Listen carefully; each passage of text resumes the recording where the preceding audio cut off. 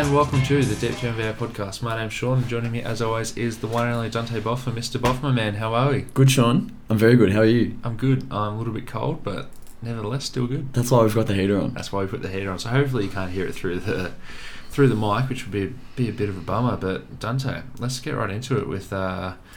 We spoke on Thursday about the NBA's proposed bubble, which was eventually voted on by the Board of Governors and was passed successfully on a 29-1 vote. And Shams Charania are reporting that the one team that voted against this proposed bubble solution was the Portland Trailblazers. Why did they vote no? Well, we talked about last week as well, Damian Lillard being very vocal that he didn't want to come back and play in a format that wouldn't give the Blazers a really good chance to make the playoffs. So obviously you would feel like their best player being so vocal about that would have some sort of impact on what the organisation would choose to do for what they view their best interest to be. But Chris Haynes from Yahoo was reporting that they actually preferred a 20-team return to play rather than the 22, which would mean that there'd be less regular season games to play, and it would mean that Washington and Phoenix both wouldn't be there. Which, you know what, it's fair enough because those are the two teams that realistically don't really have a shot to get into the playoffs. But there was also something on Twitter from CJ McCollum. Do you want me to read out the tweet? If you've got it. So he replied to that Chris Haynes report that Portland preferred a 20-team format, and CJ tweeted, quote, "We play for an ownership group that actually listens to its players and has a backbone. We voiced that what we felt was the best option and they followed our lead. I commend our front office and Jody Allen," unquote. So it sounds like they are putting themselves on a pedestal saying we are, on the right side of history, doing the best thing that's right for everyone. But I don't know if not having Phoenix and Washington play basketball is what's best for everyone, because let's say Phoenix's season did end, it's like you would be like, that's a bummer, but you and I, because we get to see a fully healthy Phoenix team, that's, it's not fun that we get to see another team play, even though they might be fodder for the rest of the, the elite teams in the world. But, seeing more basketball and another team is good. Yeah, I agree. It's important, I think, to note that it's not just the Blazers who were thinking that a 20-team format would be the best way to return to play. Zach Lowe on his podcast with Kevin Pelton was saying that he felt that bringing Washington and Phoenix there was a bit of a farce and there was no real reason for them to be there because, like you say, they're just going to be fodder. And he was approaching it more from a kind of public safety and health perspective, where how many extra people does that bring into the bubble that realistically they don't need to be there, between families and trainers, staff, players, everything. There's going to be a lot more people because Washington and Phoenix are there just to be, that frontline fodder just to get chewed up. And he also raised a really interesting point with regards to how the NBA is going to set the lottery odds. Because currently, obviously, the 8 teams that weren't invited will be in the lottery and they'll potentially have their lottery odds, set. But the 6 teams that are invited that will end up being in the lottery, they'll be the teams that don't make it. So likely including Phoenix, Washington, and then some combination of Sacramento, New Orleans, Memphis, or San Antonio. Some combination of those teams. If, for example, Phoenix gets off to a 1-4 start, then maybe Phoenix just tanks, and all of a sudden we've played 8 extra games than, say, like Cleveland, and because we've gone 1-7 over our last 8, our winning percentage just plummets. Could the Suns then increase their lottery odds and jump all the way up to 3rd or 4th in the lottery odds, which then kind of feeds back in, well, if there's a risk that a team's going to do that, why are they here? Why is there the possibility that one team's rocked up to A, just be fodder because they're not good, but B, they might not even try. So it's an interesting conundrum that I don't know that the league has a easy answer for. I think with Washington and Phoenix, I can't speak for them, but I'm going to assume that they're going to try hard because they've been invited to this group of players and group of teams that are the best teams in the league. what really interests me, because I don't really care if Phoenix gets another top 5 pick because you're just going to draft the next Josh Jackson, Dragon Bender. What really interests me is if Brooklyn, and I mean we can just touch on this now, but according to Mark Spears of The Undefeated, KD has, quote, "My season is over." He has ruled himself out for the bubble. So if Brooklyn are going into this sort of bubble, and what if they tank themselves and they rest Kyrie Irving and just, unluckily don't play well with a coach that has played, well, how many games did he actually coach? 1 or 2 games. So what if Brooklyn are the ones that tank, maybe flip-flop somewhere and fall out of the playoffs? Washington takes their spot in some order. And then because the lottery odds are flattened, we've seen what happened with Memphis and New Orleans last year, how they can jump right up.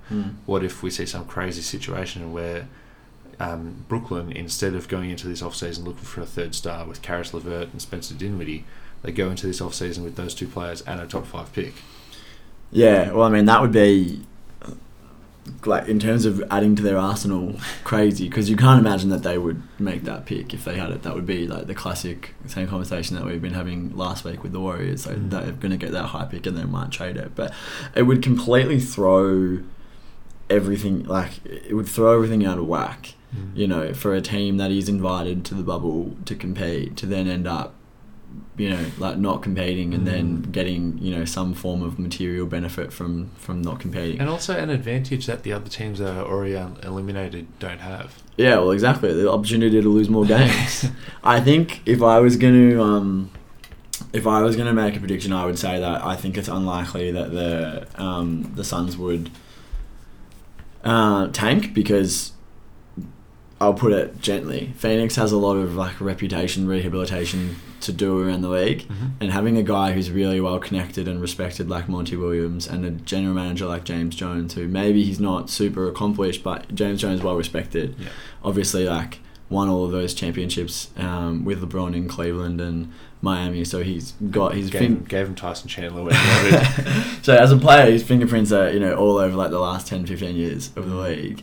So that's a good place to start on the quest for respectability, and whether it comes from the top down or not, I think that both of those guys know that there's a bit of image rehabilitation that needs to be done. So if they were to rock up and then decide, actually, we're not going to compete, everybody else in the bubble would probably think pretty poorly of that decision. The flip side of what you've been talking about, though, is that I don't think Jacques Vaughn, the interim coach for the Nets, needs to worry about that. He's not going to be there, and if ownership comes down and says, hey, sneaky, just lose some games, Kyrie's not feeling really, really good today. Play DeAndre Jordan. Yeah, play DeAndre Jordan. Jared Allen's got a cold. Then, there's no reason why he would or wouldn't. He's got nothing to lose and nothing to gain, so he's effectively just a proxy for whatever direction the front office and ownership wants to take. And if they do decide that, then it would be interesting to see. The other interesting thing, talking about the Nets, is what happens if the Celtics manage to get past the Raptors up to number 2 and the Nets stay in at 7 where they are, and then we get a Kyrie and the Nets versus the Celtics first round series. That would be fun. Well, that would be fun, but sadly it wouldn't be in Boston, which would probably be the most fun aspect of it, where you would have Kyrie getting booed every single time he touched the ball. And it would be a fun series as well, because you've got this young team going, which is better than the older team, but the older team has a lot of guys that are not as good as the young guys. So it's I would love to see that. Sadly not in Boston, though. They would slam him on every pick. They would just hit him so hard. Yeah, the old Vincent Poirier screens. Yeah. Just final question on this 20-team format. If you're Memphis, would you prefer it to be 20-team or 22-team? Well, I don't know whether the 20-team format included a play-in. Because if I was Memphis... I think it would. If I was Memphis, I would want there to be... 22. No play-in. I'd rather, Let's say play-in is on the tables for both. Well, I mean, probably 20 teams, but I mean, Memphis is one of the teams that affects the least, because in the West, the Suns aren't going to catch them. So if they get to play the Suns, then in reality that's just a cupcake on their schedule. That maybe if the Suns weren't there, they'd have to play that extra game against, say, the Blazers, which is obviously a much tougher game and has much more relevance to the standings. So they might view it as yeah, cool, we get more opportunity and we're healthy now, so they might relish the opportunity. But I mean, I don't think that they're one of the teams that it really affects. Yeah. All right. Well, let's move on to one of my favourite points of news with this week, which is still on the bubble, but according to Adrian Wojnarowski of ESPN, the ousted teams are considering having joint workouts and making sort of a bubble for themselves. So those bottom 8 teams being, the Atlantas of the world. And these bottom teams are worried that they're going to miss out on a lot of late season development for the young players. Like, the last month of the season is where you usually see the token Darius Garland 16 and 9 games, and it's that's what Cleveland fans are going to be watching for the next 6 months until they can actually watch their team play basketball again, which is, it doesn't mean much, and no one's really tuning in to see Darius Garland start against the second unit of Atlanta because Trae Young's resting for no reason. So it is quite a bummer, and it is essentially just stat padding. But I think also what was said in the report is that some of these games would be televised. So if they do have a mini little season, wherever that may be, watching televised games, which I'm describing as glorified summer league games, because you're going to have all the second stringers and all the Darius Garlands and all the rookies and young players of the world, but you're going to pretty much chop off all the summer league all-stars, who's the guy who played for Brooklyn Summer League last season and he's had a cup of tea with you? He's from Kentucky, Archie Goodwin. Yeah, so the all-time leading scorer. You're not going to see the Archie Goodwins of the world. It'll just be the cream of the crop, for want of a better word. Yeah. Would you tune into this? It depends when it is, because I actually really like the idea. Because I kind of do love seeing the Darius Garlands of the world tally up. Those meaningless games that give you a glimpse of what could be. And then getting excited about that. Mainly because for the last 10 years of my NBA life, I've had to subsist on those games being the most important ones. Like that season when Devin Booker stepped into the starting lineup and with 20 games to go and averaged 20 for the rest of the season, everyone was like, wait a second, we might have something here. I'm getting goosebumps thinking about it. If these games were televised in any form within the time period that the bubble is going ahead, then absolutely no way. There's no possible chance. Because it would be the equivalent of playing summer league games during the playoffs. The season, yeah. Which, I mean, come on. You're not going to watch it. The thing that I think is interesting about this is that all the teams who are going into the bubble will get the opportunity to satisfy their local TV rights deals, which means that they'll get paid out hundreds of millions of dollars that would otherwise have been withheld. Obviously, the 8 teams that are going won't have that opportunity. If this bubble goes ahead, it could potentially be an opportunity for them to kind of recoup some of that money by televising it. Whether or not the networks would say this counts as game is completely different. But it might be an opportunity not only to get a bit of player development in there, because it would be pretty devastating for someone like Garland, for example, who's a rookie. If the season starts in December, the next season starts in December, he'll have gone 9 months without playing proper basketball, which is, for a 20-year-old, that's kind of devastating for your development. That's especially when he'd already missed that much time with an injury. Oh yeah, exactly. He only played 40-ish games, so. I think it would be a good opportunity for the teams, and especially if they could get that money recouped, then obviously that's a pretty attractive prospect. Yeah, the one question I have is obviously my Golden State Warriors are in this bottom echelon. Does Steph Curry play? Because one of the things I wanted to see if the season was to continue is how does the new guys and Andrew Wiggins and Eric Pascal and everyone play next to Steph Curry, because I've seen them play with Sky Bowman, but that's not really a great sample of what they're going to be next season. So does someone like Steph Curry bother to play in glorified summer league? And it's probably actually not the most useful, but it's definitely useful information to see these guys that you want to get more information on playing alongside Steph Curry. So 100%. I mean, if you can get them on the same court and figure out that Wiggins knows exactly how to spot up off of a Steph high pick and roll, then that's useful information for your off-season planning and your game planning. Yeah. I think that you would see Steph play. I don't think you would see Clay play. Yeah, fair enough. But you would see Steph play as long as it was kind of wink, wink, nod, nod, that it's going to be pretty low level of intensity. Yeah. If it was going to be anything approaching game level intensity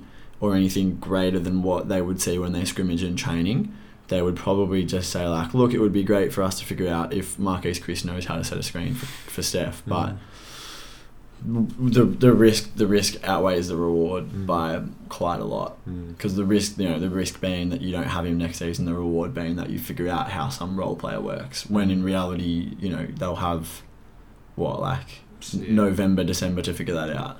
If the season does go ahead in that form. One more point on that, just to see Clint Capella with Trae Young and other teams like that. Dante, can you read this Knicks news, because I don't know if I can bring myself to say it. Every time over the last few weeks that we've talked about the Knicks, you've said something and I've been like, no, but I don't think even the Knicks would do that. And then you have come up with the familiar retort, don't underestimate how stupid the Knicks can be.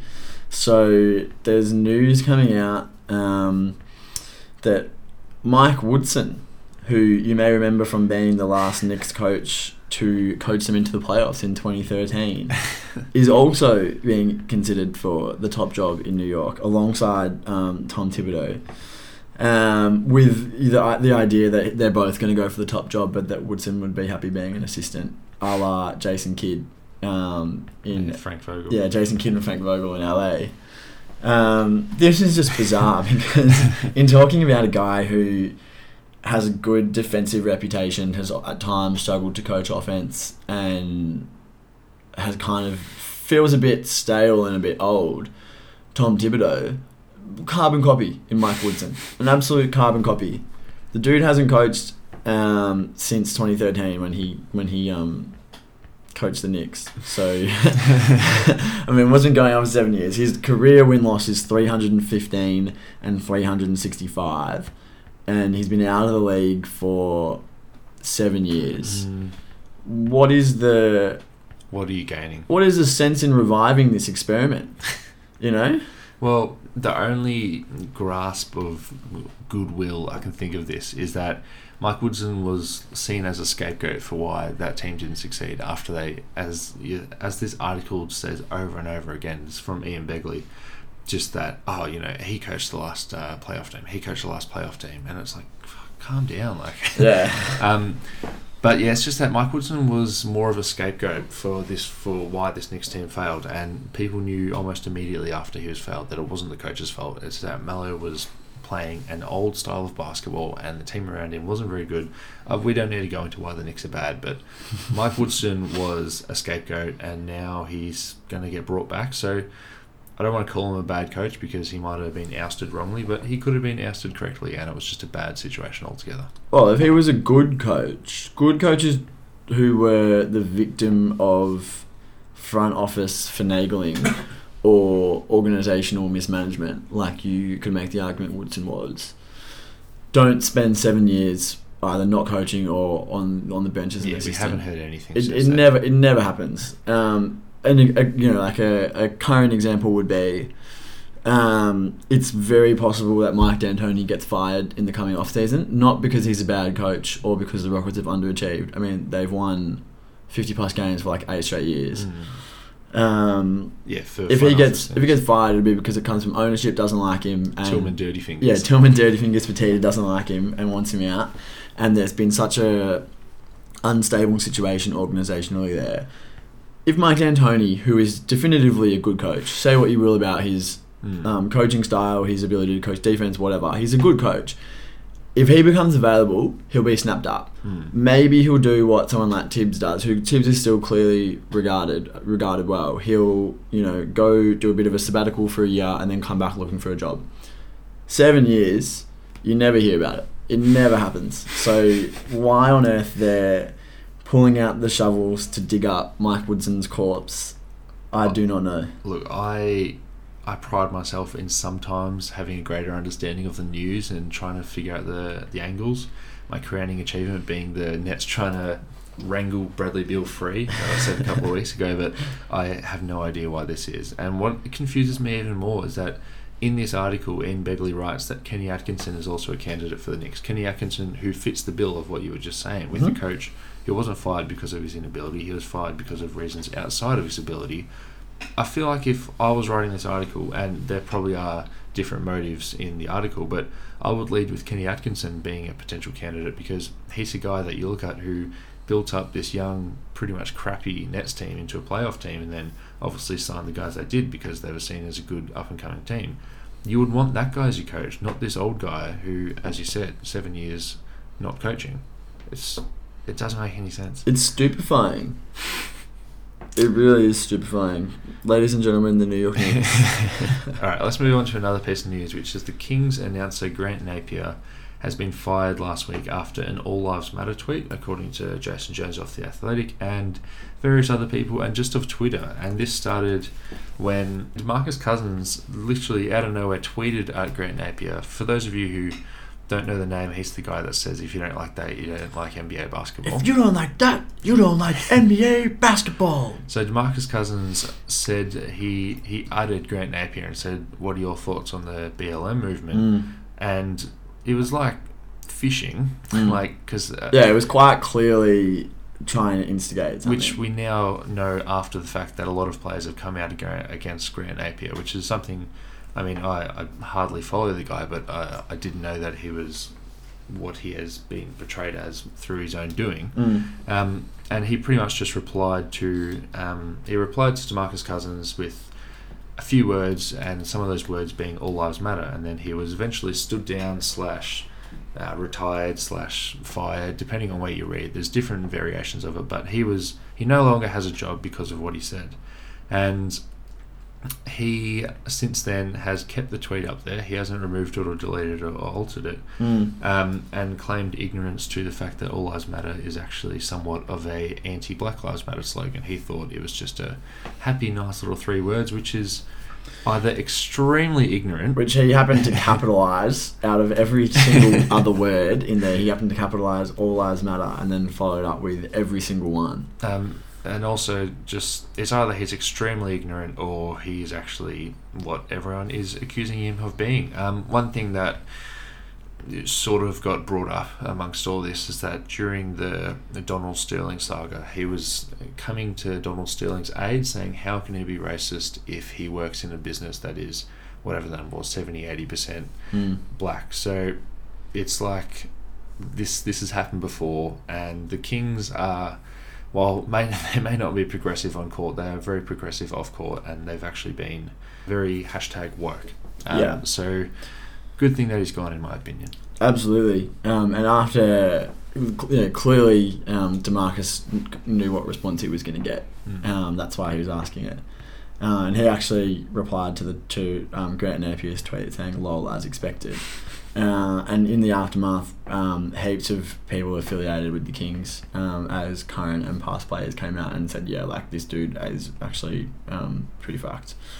And there were reports coming out that a lot of the players and staff of the team have known for a long time that the term that they used was closet racist. So somebody who works in a black-dominated industry and has done for the last he's been the king. I don't know how long he was. Since 1988. Yeah, since 1988. So it's 32 years. So he spent over half of his life working in this industry. He definitely knows that All Lives Matter is not some just a little throwaway line. That it is definitely a direct antagonistic response to the Black Lives Matter movement, which obviously you've been seeing NBA players protesting and getting behind the movement all across the country. So it is talking about something stupefying. It's not only the Knicks that can stupefy that. Why you would say that. I mean, even if that was your view, why you would say it now is just beyond me. So anyway, good riddance, Grant Napier.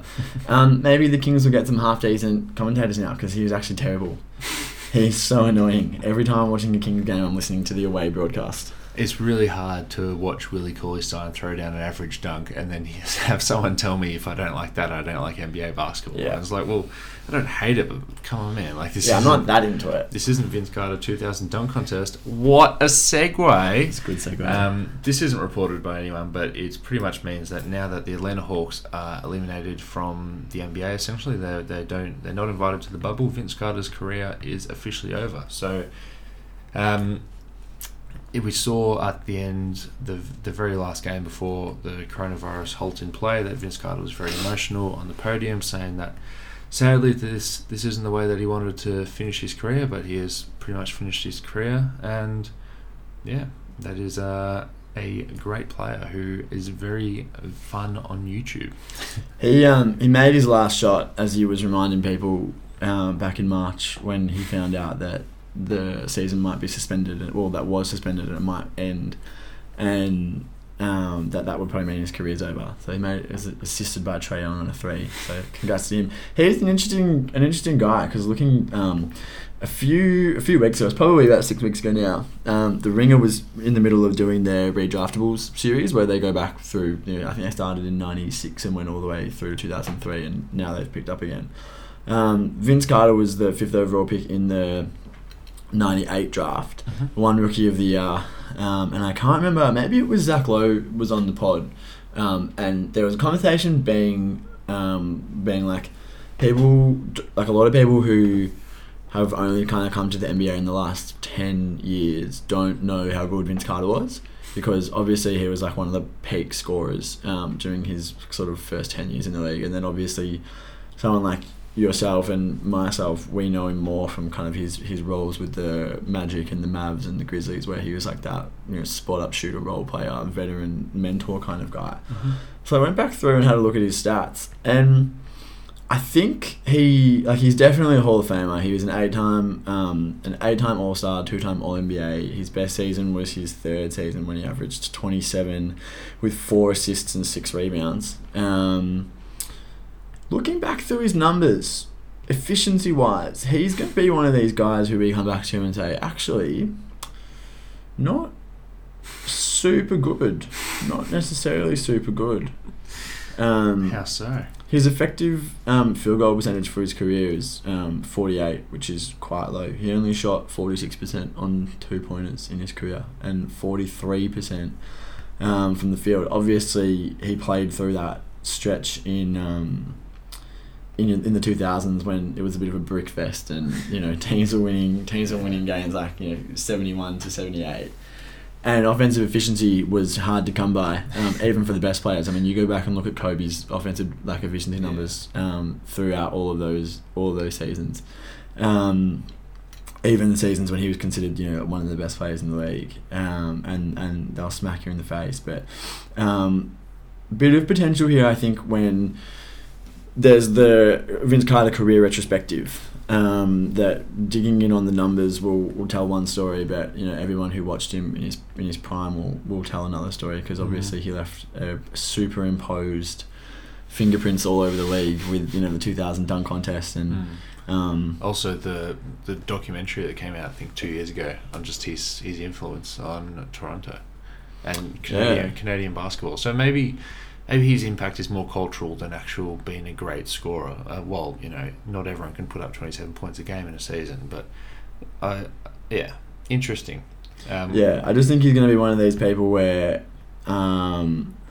when people who watched him in the moment go back and look at some of the kind of like dig in on some of the numbers a bit more, that it's a bit surprising. You're like, I thought he would have been better than that. But Vince Carter, a brilliant career.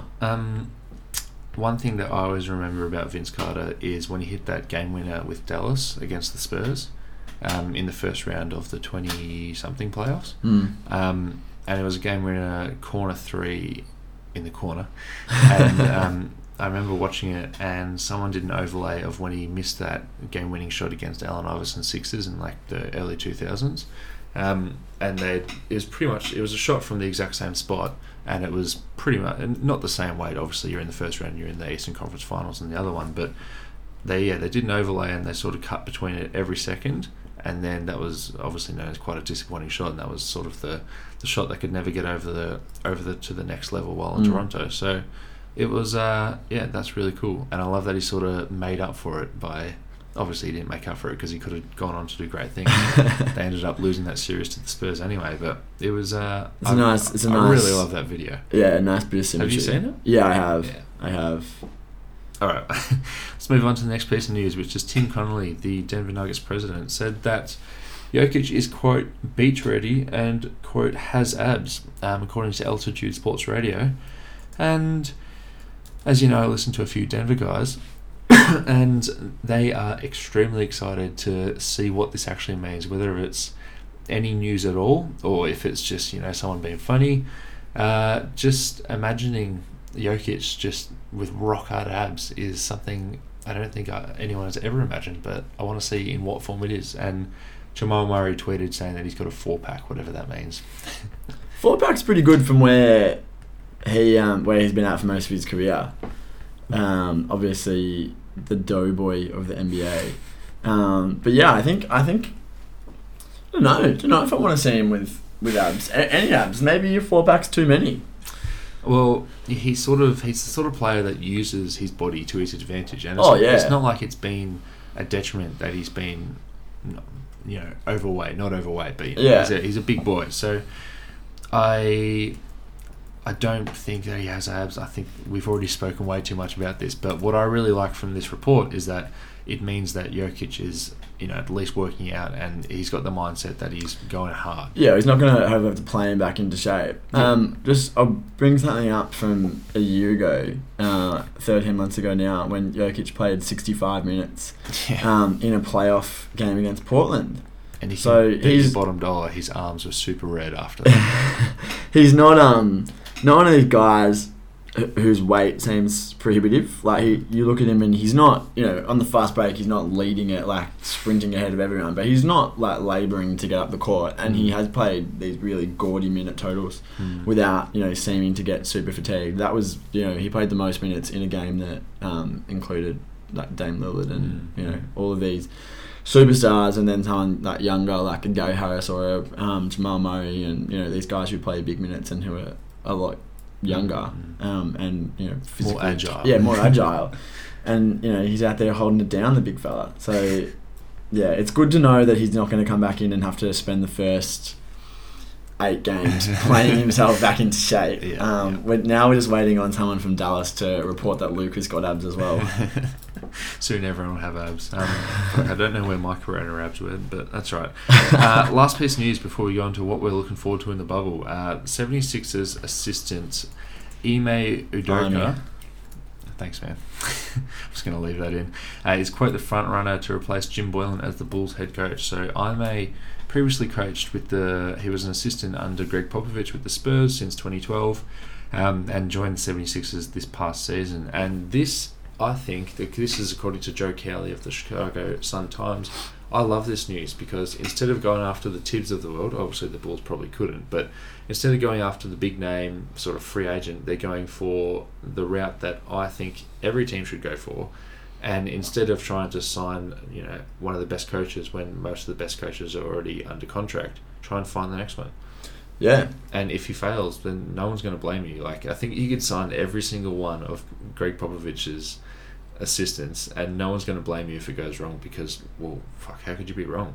This guy used to play for the Spurs. He spent the last 4 years of his career with the Spurs and was an assistant with the Spurs like almost immediately after he retired. So an indication that Greg Popovich thinks very highly of him and spent 7 years in that Spurs assistant menagerie. I think Tim Duncan deciding to come back to the bench and become an assistant coach may have had something to do with him departing, because obviously you've got Becky Hammon over there, who's a hot tip to be the first female NBA head coach. And then with Tim Duncan, that's a kind of a stacked assistant bench. So he moved on to Philly. Udoka did. But yeah, I mean, if they're convinced that he's the right guy, then there's no reason why they should go big game hunting and look to bring in a coaching superstar. The one thing that I would just suggest they should caution with is just looking at other Spurs assistant coaches who have not had heaps of success away from San Antonio. The latest one is James Borrego, who's the Charlotte coach for the last 2 years, and he's had a really rough one. Obviously not his fault, but he was very highly touted and came with the full stamp of approval from Pop and the Spurs organisation, and it hasn't worked out in Charlotte so far. But don't let past indications sway you from someone who you think might be your guy. Alright, Dante, what are we going to be talking about next? So we're going to run through a few of the things that we're looking forward to most when the NBA hits the bubble in Disney World. A bit of a taster is stuff like who's going to come away with a specific award, who's going to come away with the MVP, will we see a fully healthy and unleashed Zion in a way that we didn't see before. Do you want to kick us off with something that you're really keen for? Yeah, I'm keen for the awards show, and because the regular season isn't technically over, no one has actually put in their ballots for who their awards are and who the All-NBA teams are, but this is still a debate. Like, just before the NBA stopped, like, LeBron was making up serious ground on Giannis, and like there was a lot of guys who I think had investments other than picking the right guy, but there was clearly the LeBron camp trying to push that LeBron is 36 years old, this might be the last time he ever wins MVP, look at what he's doing, and he definitely deserves it. But because he didn't get that late push, like the Darius Garland push at the end of the season, is this just, all right, let's just give it to Giannis, it's easy, they're on track to win 70 games. Is it the easy choice, or do you be edgy and pick LeBron? That's still a serious argument, and no one's talked about it because obviously there's other things to talk about it, and there's no change.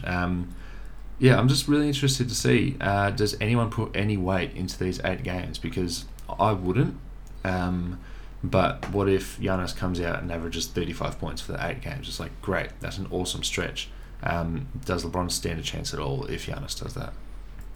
No, I don't think he does, because the whole narrative for the last few months before maybe say like the last 6 weeks before the league was suspended was that Giannis was clearly, LeBron's season was great, like an all-time season, and definitely second in second position, like there was no debate, but Giannis was just that much better, the best team in the league, MVP last year and improved on it this year. Giannis is in pole position, all he's got to do is hold serve. If Giannis comes out and struggles, or the Bucks kind of sputter and maybe go 4-4, and the Lakers go 7-1 or 6-2, and LeBron continues that stretch where he's putting up 26, 11, and 8, and it looks good, then I think it'll be a lot. I still would put money on Giannis, but I think it would be a lot closer, and you'd have a lot more people who'd feel comfortable to vote for LeBron, because obviously people want to vote for Giannis because he's like the new kid on the block, he's so likeable, and his game's really not like anything that we've seen. Like, his best statistical comparison is Shaq, but he's so much different in build, but he does the same sort of thing. So it's just really, I don't need to tell you why Giannis is great, but people want to vote for LeBron for a different reason that you touched on before, because this might be the last chance that we get to actually reward LeBron with an MVP, and he's definitely put up MVP caliber seasons before and been overlooked because everyone was like, oh, well, and he'll just get next year. Like, he's the best player in the league, but he hasn't won an MVP since 2014. Everyone's been like, yeah, he'll get it next year. But then someone else comes along, like there's always another Steph or, like a Harden that comes in. So maybe people just are itching that all LeBron needs to do is show them just enough, and they'll be like, yep, I'm going to jump on. As a legacy pick as well. Yeah, full disclosure, if I was one of these people who had a vote, my head would say Giannis, but if the Bucks struggled even a little bit and the Lakers didn't, it'd be pretty easy to sway me, because I want LeBron to get that MVP. Because Giannis had one last year, he's probably going to win the next 3 after this. So it's no real skin off his back. Yeah, there is that argument, and it's going to be interesting to see how LeBron's camp pays for votes in the coming weeks. Yeah. But it will be interesting, looking at another award that we've got coming out, which is the Coach of the Year. How do you pick that? Do you include this 8-game stretch when you're looking at Coach of the Year? Because I don't think for any of the awards you include this 8-game stretch. Interesting. Yeah, I think you just cut it them out. Yeah, I think that's fair. But because it's such a weird sample that all these guys have had 4 months off. Well, Giannis spent the majority of his lockdown in without access to a basketball ring. Wait, I saw some videos before of him with his baby, and I still cannot believe that Giannis Antetokounmpo called his kid Liam. Yeah, I know. How fucking wacky is that? Yeah. Yeah, it's classic. And also, obviously, every award needs to be picked. Rookie of the Year might be a bit fait accompli, which is something that we can. I know you want to talk about later on, but most improved player, is it Luka or Bam? Like all these debates that just stopped immediately, and we were really getting into the thick of them because it was about time to vote.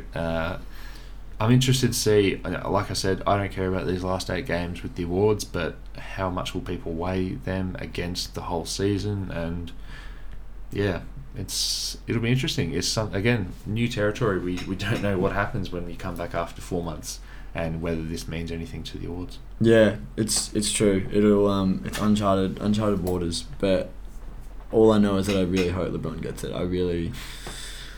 Yeah. At some point along my NBA journey, I just became a huge LeBron stan, which is weird because when he was in Miami, I was like, oh, the Heat. I was never like, go LeBron. I was like, oh, again. One thing that I'm really keen for is the potential for an 8th, 9th seed playoff in the West involving the Grizzlies and the Pelicans. Because like we mentioned on our Thursday pod the other day, Justice Winslow's back for the Grizzlies. Jaren Jackson had a little niggle that has, obviously he's had a lot of time to heal up. So Grizzlies have a fully loaded roster. We just saw what the Pelicans with Zion looked like for like the last 12 games of the season. Those two going head to head, you're seeing like the star power of Ja and Zion, and then seeing how the other high profile names fit in around that, and seeing like almost like the proto-nucleus of these two teams that look like future contenders going head-to-head. I think that would be really, really cool. You mentioned it's pretty much a fait accompli that Ja is going to get the Rookie of the Year.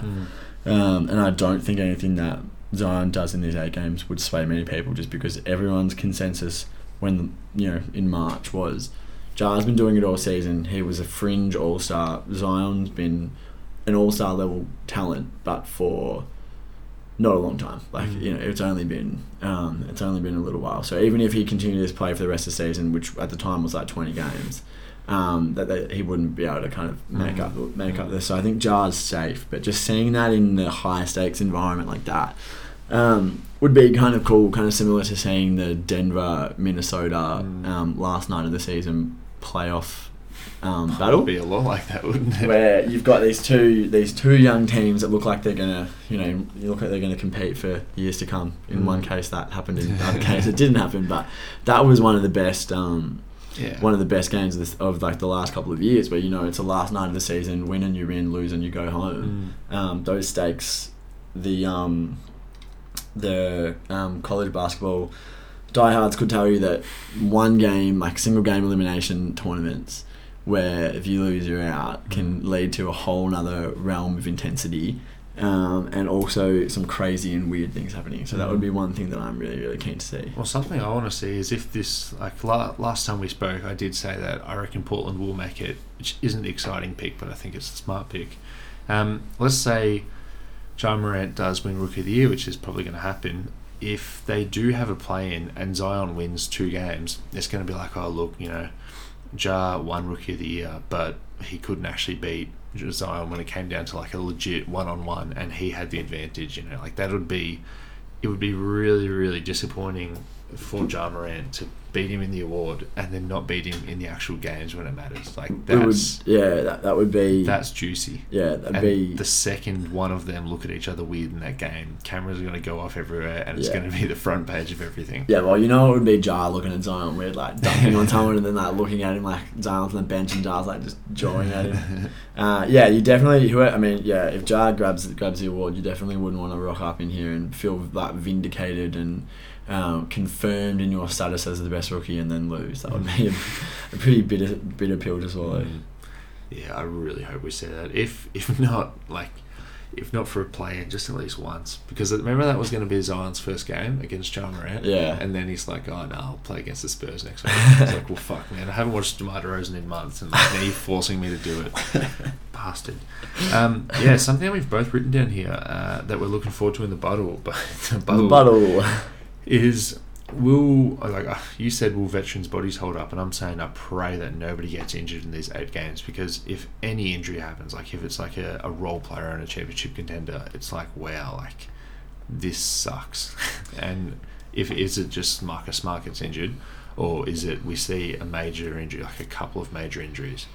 Yeah, I mean, I'm thinking more about the older players, because I feel like the resilience of a younger, early mid-20s body, you can kind of like, if you're keeping yourself in that baseline shape, you can kind of spring back into action pretty easily. But I'm imagining for some of the older dudes to go 4 months without playing to then get yourself back into game shape would be a monumental task, and there's a risk that they can't kind of get themselves back into game shape before before those 8 games start. So like you say, you just hope that there's no injuries that seriously contribute to the direction that the playoffs are going to go in, or one team's ability to compete. But I mean, like it's a distinct possibility that the teams are arriving there 2 weeks before, so they'll obviously be training most days and doing that. I think from the start of July, teams will be able to train in their own facilities, so they'll have a month to work up. But considering that you get more than a month of training and scrimmages and stuff before the start of a regular season,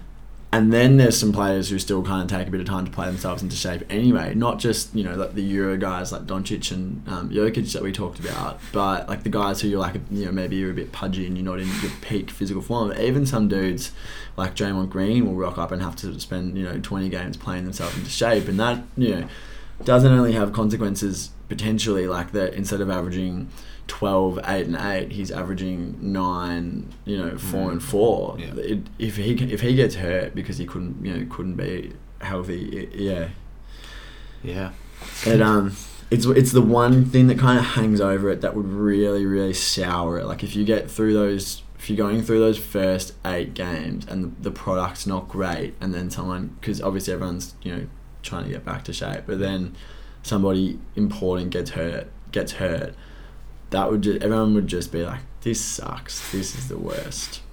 Yeah, it's there's no other choice, so there's no alternative. This is what we've got, this is what we have to work with. Yeah. Fuck you coronavirus, because otherwise we would be in the thick of the playoffs right now. So that's a bummer, but I hope nothing bad happens. Yeah, and I don't think it will, because like they're going to have their full complement of training staff and medical staff there to monitor. If it did happen, hopefully it's just a result of basketball being a contact sport where injuries happen all the time, and not something that seemed entirely preventable. Because the last time that there was an injury that was really important that was viewed as preventable was in the postseason last year, when KD was returning from a lower calf strain that looked pretty low on the calf, bordering, dare you say, into the Achilles territory, and he comes back in game 2 against the I think it was game 3 against the Raptors in the finals, and he looks good for the first 8 minutes, and then he ruptures his Achilles. So that left a bad taste in everyone's mouth, and the discussion around that was like, how could we let this player down? How could they let this player down in terms of looking after him and his physical health? So you hope that there's no similar bad taste at the start of this. Yeah. Because it would be really, really cool if this goes off without a hitch and everyone just gets to enjoy basketball again, and then LeBron wins the MVP. That would be really cool. It would be really cool if LeBron wins the MVP. That is all we have, but just before we finish up, is that right? Yeah. Just before we finish up, I was just going to go fact check that it was game 3 that KD did re-injure himself, but I'm on Basketball Reference and it says like daily scores. I'm like, daily scores, obviously March 11, right? In that last game between Denver and Dallas, Boban Marjanovic had 31 points and 17 rebounds with 2 steals. Could Boban be the playoff X factor the Mavs have been waiting for? I feel like that's getting looked over. Like the poor guy just had the game of his life. And then the fucking season gets cancelled. Coronavirus rocks up. Jeez. Is Boban Marjanovic the next Tyson Chandler on the Mavs? The X Opinion factor. piece. That really sucks. And Michael Kidd-Gilchrist is Maverick. Yeah, they picked him up Yeah. after Charlotte waived him. He yeah. got a DNP. He's not going to play. That's They're like, such a we need bummer. guys who can shoot. And then he's like, put me in, coach. And then Rick Carlisle sees him shoot and he's like, all right, I'm taking you out. All right, well, that's all from us. So thanks for listening. And, yeah, stay tuned for more episodes. Cheers.